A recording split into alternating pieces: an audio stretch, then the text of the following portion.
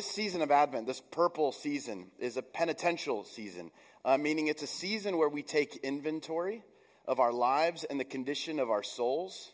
We look at the way things really are, and with courage and with hope, we prepare for God's healing presence and his touch.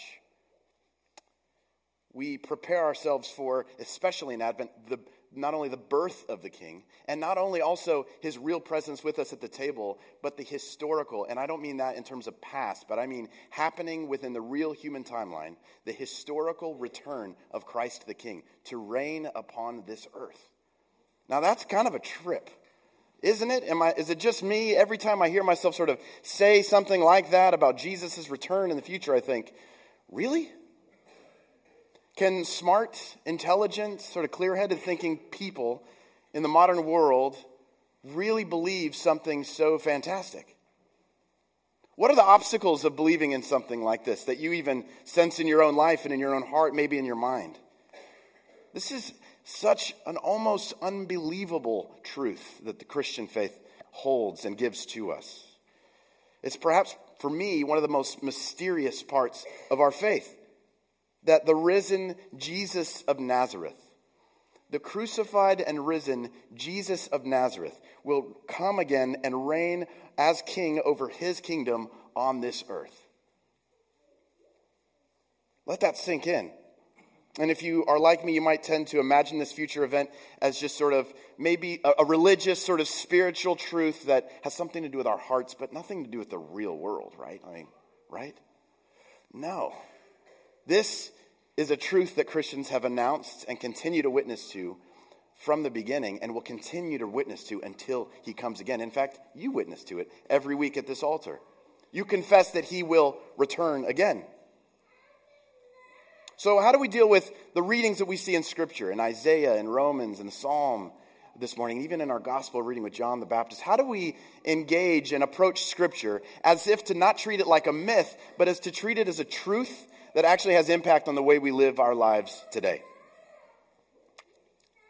Now, maybe this is hard to believe because the prophets that we have just read and maybe the life of Christ feel so far removed in history. That was a long time ago, Sean, right? So far removed. And maybe part of what's hard to believe about this is the reality that we believe Jesus is present with us now is not seen. We don't get to see it in the same way that maybe those in history got to see the living Jesus of Nazareth. Maybe that's what makes it hard. It could also be that this world is in such shambles, such terrible shape, that to believe that God himself in the person of Jesus is going to return and make things right of this world. Have you seen this world? Maybe that's what makes this so hard to believe. I wonder if you're honest with yourself this morning, your own sort of Advent hang-up. What is it? This is the message of Advent. Christ is on his way. His return is imminent. He will reign and he will set things right. Now, as you hear that, consider your own self. What is your hang-up with that news? What makes it difficult for you to wrap your head around this and live your life now oriented to that future? Can y'all see that? That's the work of Advent. That's the preparation we have in our hands. This morning I want to wrestle with this difficulty a little bit. This difficulty of belief in a season of preparation. I want to start with the prophet Isaiah. The prophet talks about the stump of Jesse. Did you guys hear this in the reading? There is one who will come from the stump of Jesse. Who is Jesse, right? Who is Jesse? Jesse was from Bethlehem. His son David was anointed king of Israel. David is that guy, right? King David. Anointed king over Israel. His dad was Jesse. David's son was Solomon, who would also succeed him as king over Israel. Now, the tree that we hear in Isaiah is used here to depict the way that God's reign is given to David, his appointed one, and how that reign will pass on to his descendants. So they're using sort of a family tree image. Y'all tracking with that? But Jesse is described, or there's a stump that is described about Jesse, which means that this reign, this tree, was cut down, was cut short, right? According to Isaiah 6, it was a tree whose stump remains standing when it is felled. So it's cut, but the stump is still there. It's a fancy way of saying we cut the tree down, but there's a stump there, right? It's a really sobering image, actually, of destruction and desolation when you think of the good reign of God upon the earth cut down and all that's left is a stump. Sobering. The royal lineage that God has given over and his people scattered throughout the world. And why this judgment? Why did this happen? In Isaiah 5, verse 7, it tells us plainly that from his people he expected justice, but he saw bloodshed. God expected righteousness, but heard a cry. That's why this happened. If you've ever seen a desolate landscape, and the picture that comes to mind is even a few years ago, you can still see it now, but when you drive through or towards Bastrop, remember the big fire that burned through that whole area? There was a time when you could drive through and it was just blackened and cut down. That's the image that I see the prophet describing. This sort of burned down landscape, riddled by the sin of the world, just torn apart by death and destruction of this world. This is actually the dark moment of Advent. If you want to know what Advent's like, imagine that scene towards Bastrop. This is that dark landscape. This season, a sober look at the desolation that we find all around our lives. And maybe even within our lives, in our own souls. Sin has laid waste to so much in this world and in our own lives. We could talk all day about the things that sin has done, the ways it has destroyed this world and people. From something that's been on my mind lately, ecological destruction and our crisis with our environment that is fueled by greed. That's desolation that you can see plainly. The unchecked injustices of violence upon violence upon. It seems like every time we read the news, that's the story we see. Racism, inequality, the exploitation of the poor, especially in this season when we buy these goods that who knows where they come from? Are they exploiting the poor? I'm sorry to but I got to deal with that. It's sobering. Abuse in the church of all places, hatred, division, selfishness. Can you see the landscape? Friends, in Advent, we don't sort of numb out and pretend that doesn't exist. In Advent, we look around, we open our eyes. We get sober to the fact that desolation surrounds us and is even within us. You can see why this season of preparation so emphasizes a resistance of numbing out, actually. A resistance of filling our lives with more noise, more gifts, more of the things we want, more events, more busyness. Those things only serve to distract us to the desolation that is actually all around us.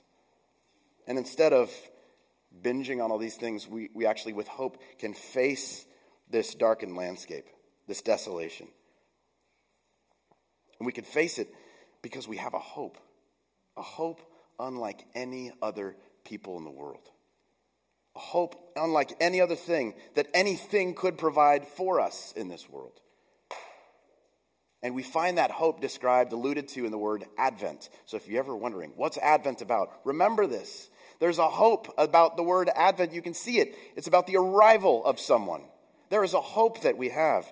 That God, who once created all things good, who made all things new, who set things up perfectly and in harmony and in peace, like the images that we see of animals who shouldn't be laying down together. That's the world God created. The God who once created that world is coming again to restore it to that goodness. And he's going to do it through his creative and loving and very strong genius, his judgmental genius. And God is judgmental, not like us. He is righteously just. And he will make things right. This is the arrival of the kingdom we always talk about. And this is imminent. Amen? And this imminent, for sure, coming of God's kingdom is what fuels our hope. Now place your life's timeline with the ending of the kingdom of God, coming and reigning and setting things right in the world. Picture your life, the story of your life, and put at the end this perfect kingdom and this good king that God will bring about to restore all things. Now we're telling the story. This is the story. And yes, that tree that we read about in Isaiah was cut down, but if we peer out in the direction that the prophet is pointing us in Isaiah, if we kind of look down his finger and say, what does Isaiah see? What is he pointing us to? We will see that kingdom coming in that same line of Jesse and David and Solomon. Even out of Bethlehem, we see this true king coming. In Isaiah 11, verse 2 says this, "The Spirit of the Lord shall rest upon him, the Spirit of wisdom and understanding, the Spirit of counsel and might, the Spirit of knowledge and the fear of the Lord." David's psalm that we chanted so beautifully foretold that this king would judge the people with righteousness and the poor with justice. Under his care, the earth would be renewed, the mountains yielding prosperity for the people, the hills in righteousness. He would defend the case of the poor, deliver the needy, and crush the oppressor, and his reign will never end. Wow. How just, how right-setting is this future of God that we have? And if you hear this and think, man, that sounds really like social justice-y. That sounds really like there's a concern for the world or the earth or something. That sounds really like not very spiritual. No. Don't hear this wrong. You don't have to choose between spiritual or real world. The view that God has for us here is one that is comprehensive. Nothing is outside of the reign and rule of God when he comes to set things right. You and this world will be set right. And all of the inequalities and the injustices and the violence, the desolation that I named earlier, all of that will be healed and be made new. And this is good news to those who are under the foot of those powers, those evils that keep them from the love of God, that keep them from the goodness that God has for them. And for those who are stepping on others and those administering that oppression, watch out, because there is a king, a just judge, who you will not stand in his way. There's no shot. There's no one like him. You cannot stand on your 2 feet before him, the righteous judge. This, friends, is why the prophets cry out so emphatically to us. We were just talking in the back like, I appreciate what the prophets have to say. I'm not sure we would be friends, though. These guys were like the most depressed and down and urgent of us. They're the people that were like, Father Sean, can you tell them to be quiet? That would be that guy, Jeremiah and Isaiah, for sure. They are the ones, though, that put that image of desolation before us even when it's uncomfortable and help us to face the truth.